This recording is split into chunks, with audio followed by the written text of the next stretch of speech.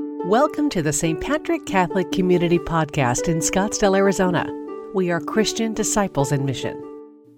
A human condition that I think we either have experienced ourselves or through other people, or one day we will, is as we live life, all of a sudden, illness may hit us.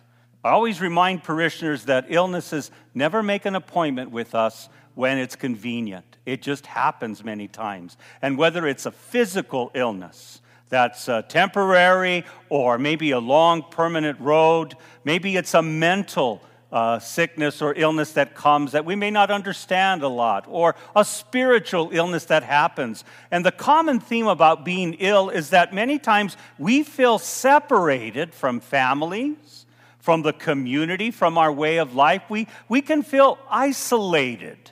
We can feel like the world keeps moving without us, and many times we can feel forgotten.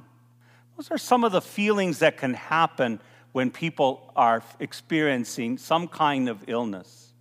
We can also experience maybe the impatience or the lack of understanding that comes from people who aren't ill, who have to deal with ill people. I'm not very proud to say in my life something happened with me and my father. My father has been always healthy. In fact, the doctors even today say he could probably live another 100 years. So he's healthy in that way, but there are some things that he has to still deal with as he gets older.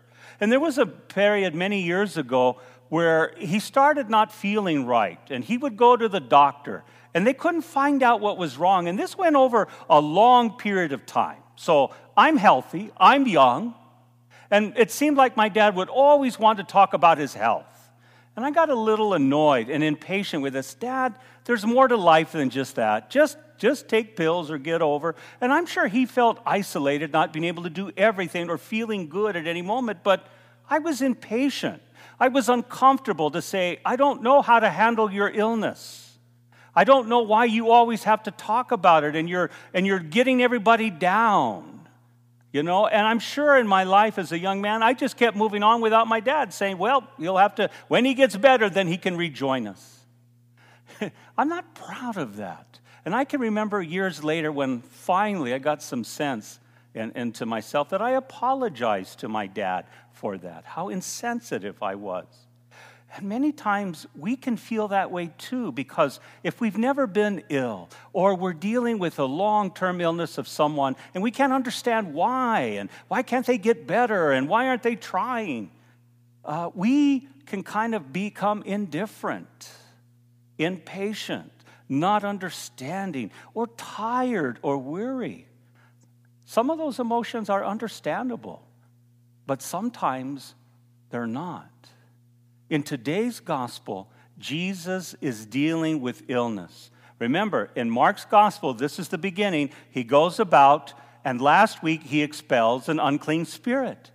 And so that's a hallmark of his ministry of exorcism. But also today is healing.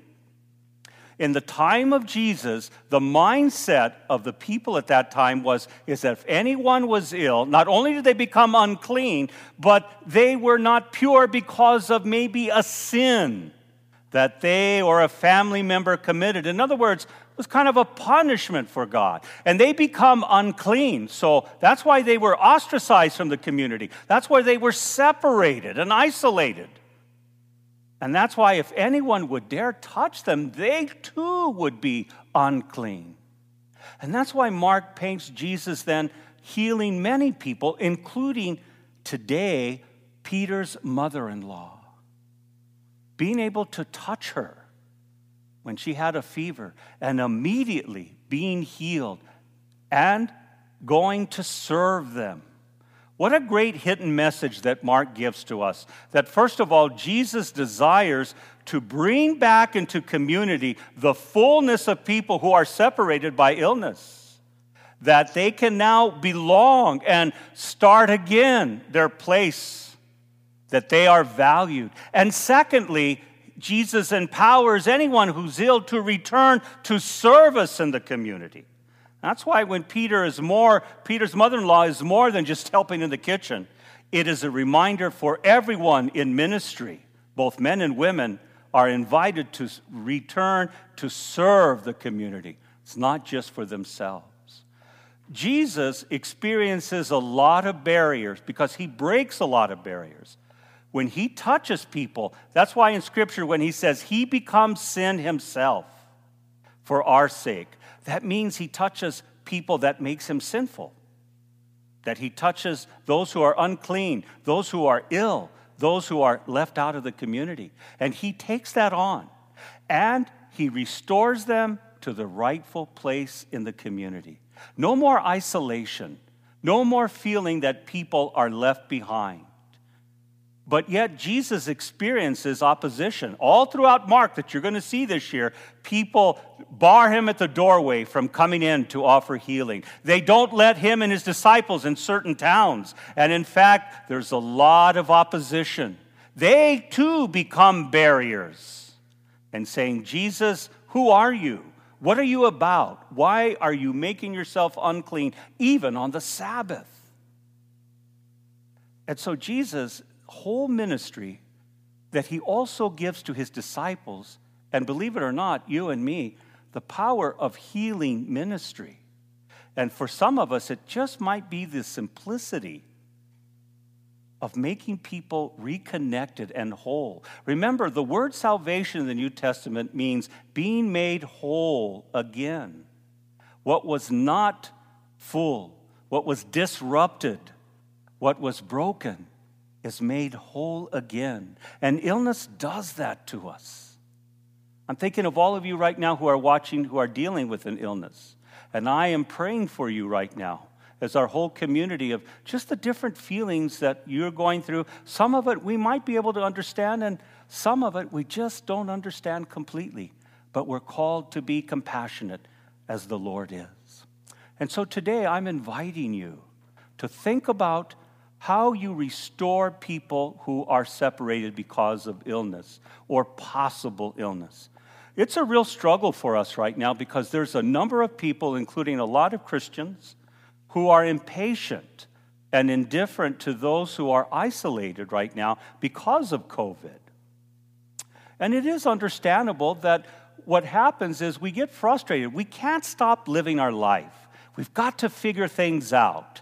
It's hard, and it's not always easy decisions that are going to please everyone. But yet, it's about remembering those who are not able to come. Here's the struggle for us as some Catholics as well. Some of us want to live Easter right now without going to Lent. Lent means lamenting. Okay?